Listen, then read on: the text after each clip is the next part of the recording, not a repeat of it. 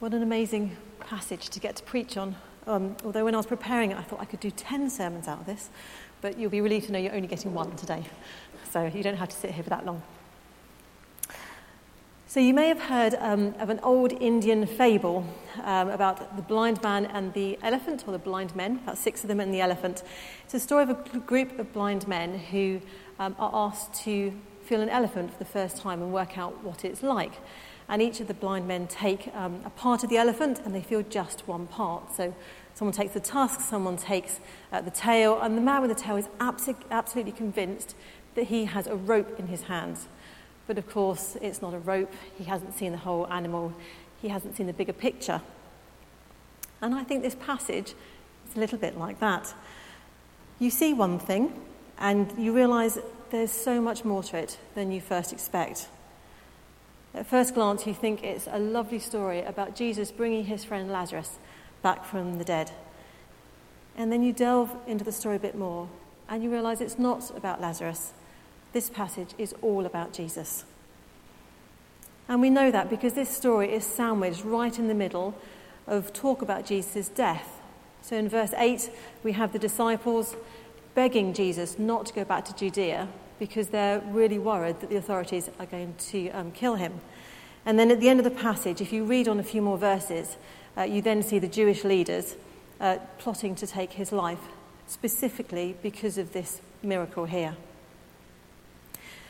Now, as we've been reading through John's Gospel together, you may have noticed that he uses signs to tell us, to reveal who Jesus is. He starts with the turning of water into wine at the wedding Cana in Galilee in chapter 2. And then he goes on through some other miracles, and he gets to this one. This is the 7th and the greatest sign. So we have the authorities who are determined that Jesus should die after he performs this miracle. And we have John using this miracle as the 7th and greatest sign. So there must be something pretty significant about this passage, about what Jesus says and does. This passage throws up so many questions, and we'll look at some of them today. But I think there are 2 questions that are really important that John wants us to consider. Firstly, who is this Jesus who John is writing about? And secondly, how does he want us to respond? So firstly, who is it that Jesus is? And secondly, how does Jesus want us to respond? So, who is this Jesus that we read about? Now, when you read through John's Gospel and many other stories in the New Testament, you might notice that he constantly surprises people. He overturns their expectations. He acts in a manner beyond their wildest dreams. He doesn't always necessarily act in the way that people expect. Perhaps you'd expect him to turn the wine into water rather than water into wine in chapter 2. And in this particular passage, he didn't go to Bethany when the sisters asked him to go, and then he didn't stay away from Judea when the disciples begged him not to return. And then we read this. If you've got your Bibles and you want to have it open in front of you, we're going to go through the passage together. In verse 5, it says, "Now Jesus loved Martha, Mary, and Lazarus. So when he heard that he was ill, he stayed where he was." Now we read through this passage, and you sort of almost skip over that bit as you get into the next part of it. But when you really think about that sentence, I think it's actually quite startling. It's really not what you'd expect of anyone, let alone Jesus. If there's an emergency with someone that we love, we would do anything to get there to be with them, wouldn't we?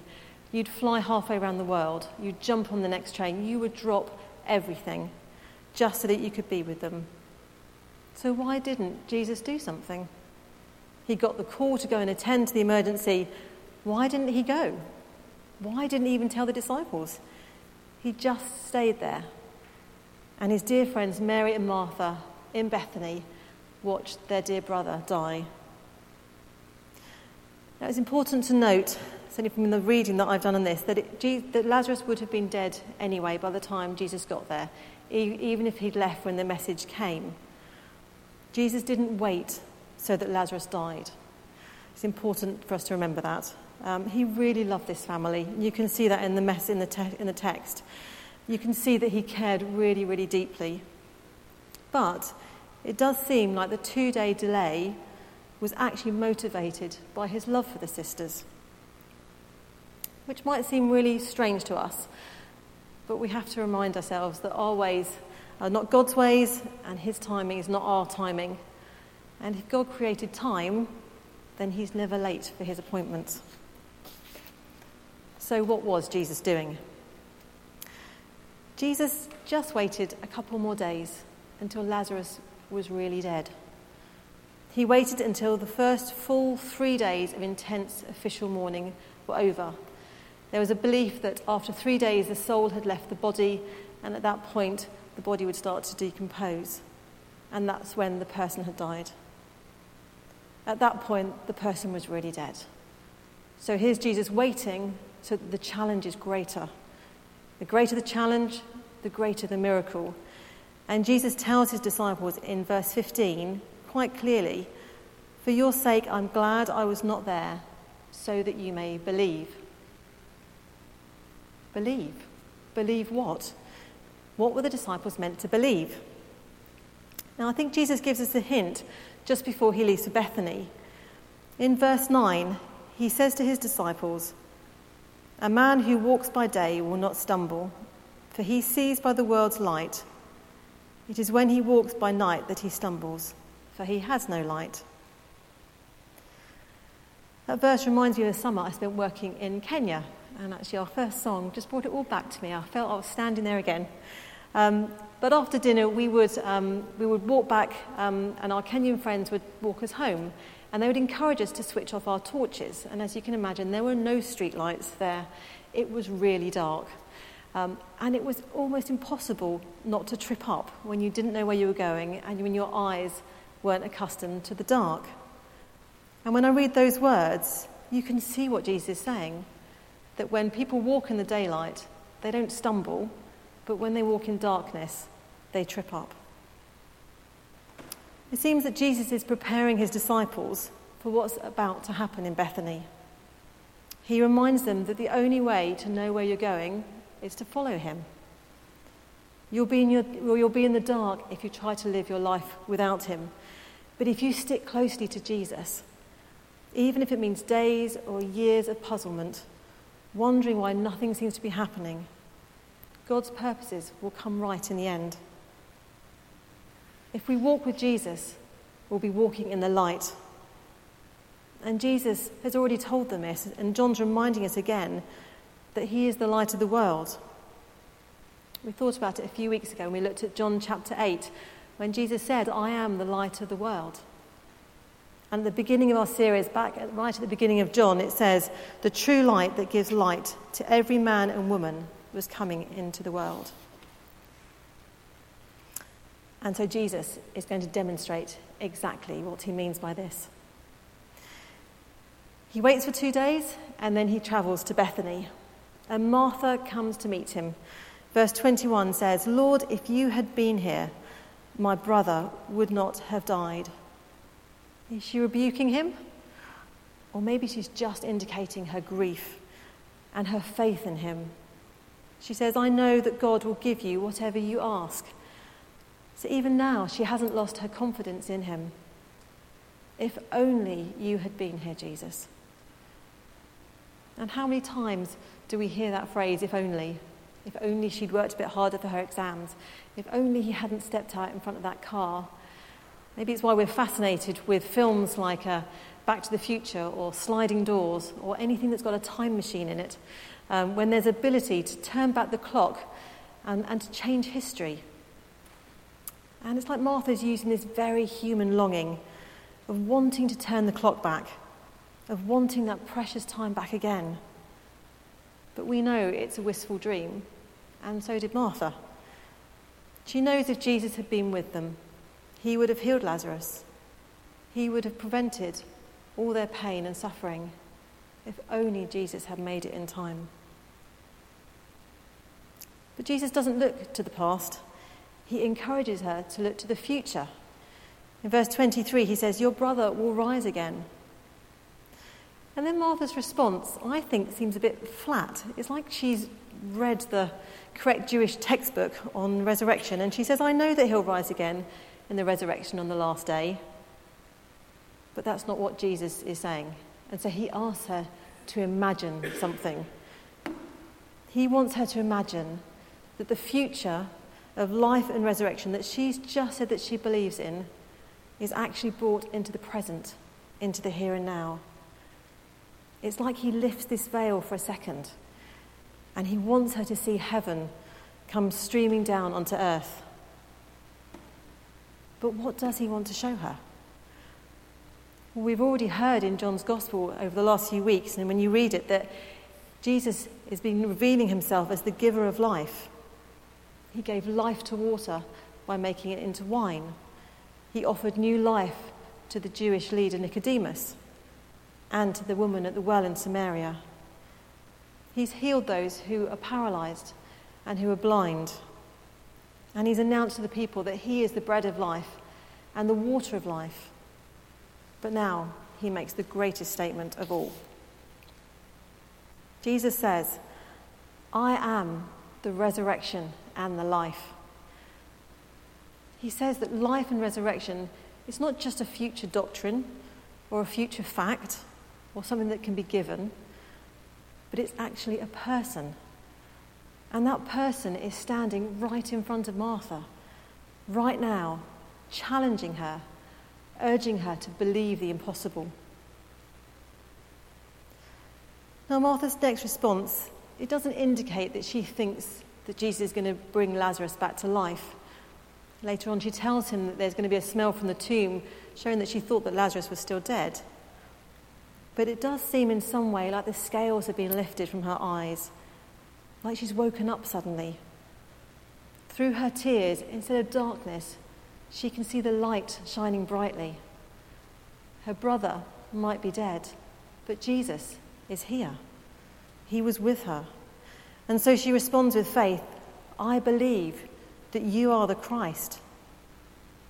Instead of saying, "if only," she says, "if Jesus." If Jesus is the Christ, the Messiah, the rescuer, the promised one. If Jesus is really God, if he's living and present amongst us, if Jesus is the one come to bring life and hope and resurrection, then there is hope, incredible hope, for Martha, for Lazarus, but actually for all of us. And then there's some suspense. The story sort of leaves us hanging for a little while as Martha goes off to get her sister Mary. Perhaps the writer's wanting to leave us with this question: "I am the resurrection and the life. Do you believe this?" And Martha calls her sister. "The teacher is here," she says. Now, I want us also to meander briefly for a couple of minutes, because there are a couple of points I think that are worth mentioning here. Firstly, teacher, that's a really significant description by a woman in those times. Jewish teachers or rabbis would not teach women, but Jesus does. The Gospels tell us that Jesus did teach women. His attitude towards women was remarkable. It was actually really radical for those times. And it's important we remember this. These words are a reminder that the hope that Jesus brings is for everyone. There is no one that his offer of life and resurrection doesn't extend to. And then secondly, Mary's response is really different from her sister's. In verse 32, she falls at the feet of Jesus. And we see this personality difference in other parts of the New Testament, in other stories about Mary and Martha. And I really love the difference between these two women. It's like Jesus is saying, you can respond in different ways, and it's fine. If you read on into John chapter 12, you'll see Mary's outrageous act. She unbinds her hair. She pours expensive perfume over Jesus' feet. It was an extravagant and adoring act of Mary in her love for Jesus. Jesus doesn't expect us to all respond in the same way to him, but he does want us to all understand the truth about him. And then back to the story. In verse 35, our shortest verse in the Bible, Jesus wept. And this is not the professional wailing and loud weeping of the hired mourners or the detached spectator. But the words Jesus wept might not be the best translation either. And that's why I quite like this picture, because the Greek word actually means bursting into tears. It's not like it's quiet and controlled tears, but it's an eruption that we humans feel when we're really emotional about something. But Jesus knows that he's about to bring Lazarus back to life again, so it doesn't seem that he's crying for Lazarus. When you read the passage, it seems that his tears are actually for the pain and the grief and the unbelief of those people around him. This is Jesus, the one who bore our grief and carried our sorrows, as Isaiah the prophet wrote hundreds of years earlier.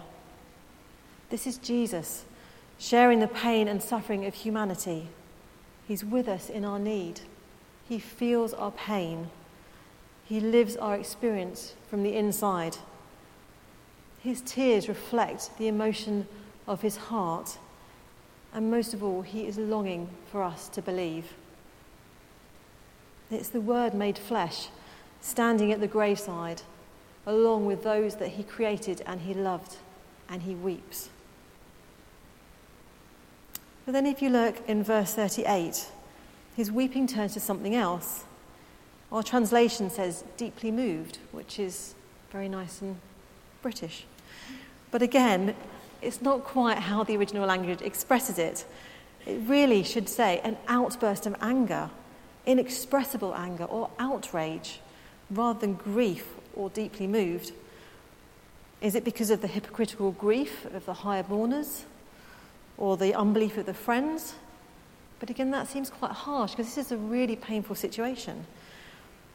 So the better explanation seems to be that Jesus was enraged at the evil of suffering and evil of death and the suffering and the pain that it brings into human life. So on the one hand, we see Jesus weeping with us in our pain and with us because of our unbelief.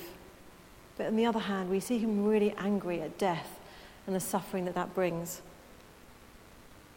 When Jesus sees Mary's grief, it's like he sees the pain of the whole world. But he's come to bring life, and he's come to destroy death. And now he's going to prove that to those watching. So we come to the part of the passage which is probably one of the most dramatic moments in the whole of the life, the stories of Jesus.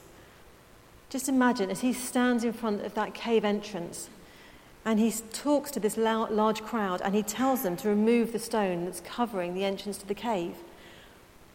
And then we have Martha, always concerned about the practicalities of the moment and really worried about the smell. But Jesus reminds her of his promise. He knows there's no smell because he knows that Lazarus is no longer dead. And all that's required now is his command, Lazarus, come out. And Lazarus comes shuffling out into the world of life and light. As the sheep hear the voice of the shepherd calling their name, Lazarus hears his Lord calling him. And in this moment, we see the glory of the Father and Son being revealed. But not only that, we also see the nature of God's love revealed for us. It's a love that walks with us in our pain and our suffering. It's a love whose purpose is to lead us into belief, into faith, and ultimately into life. And it's a love which is incredibly personal. It's Jesus. It's a person.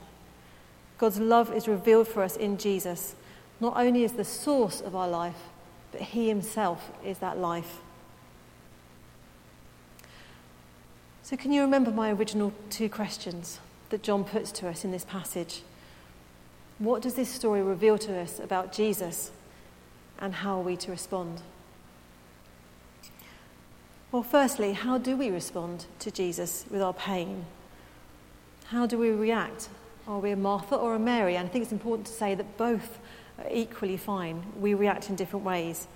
And Jesus says that we can react in different ways to him, and that's okay. Are we like Martha? Are we rushing off to Jesus? Are we telling him exactly what we think? Perhaps there's some prayer of longing. You can't understand why it hasn't been answered yet. Run off to meet with him, talk to him, tell him what you think. Ask him why he didn't come sooner, why he had let that terrible thing happen. Or are you like Mary, who falls before him weeping, and who says to him, "Come and see," and you lead him in your tears to the deepest place of grief and sorrow? But I think the main challenge of this passage is, who is Jesus? Because actually we need to know who we go to with our pain and our suffering. Jesus tells us that he is the resurrection and the life, but then he demonstrates it by showing his power over death. Now, I think this has been quoted in one of the John sermons already, but it's perfect for what we've just read. C.S. Lewis says, "Let us not come up with any patronising nonsense about Jesus being a great human teacher. He has not left that open to us.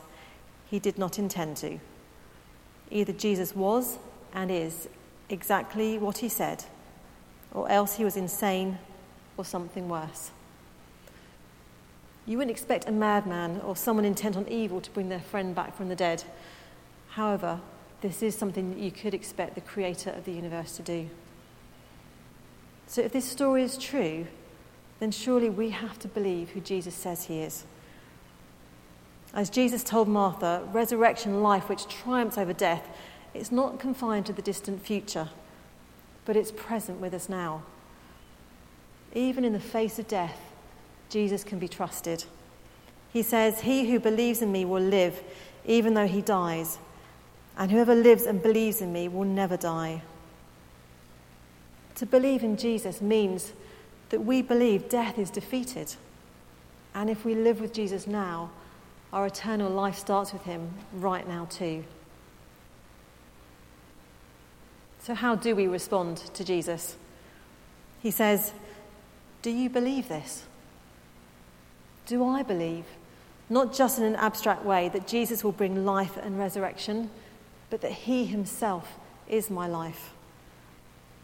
Do I believe that Jesus will burst into the present with life, with good news, with hope? Do I believe that Jesus is who he says he is, the resurrection and the life, the one who comes into our world of pain and sorrow and death, but brings hope and new life? And if I believe this, do I allow Jesus' gift of life to permeate every area of my life, to seep into every corner of my being, to bring life into every relationship and hope into every situation that I'm part of? So maybe let's just take a few minutes just to ponder on these things, to think about what Jesus has been saying to us. Jesus says, "I am the resurrection and the life. He who believes in me will live, even though he dies. And whoever lives and believes in me will never die." Do you believe this?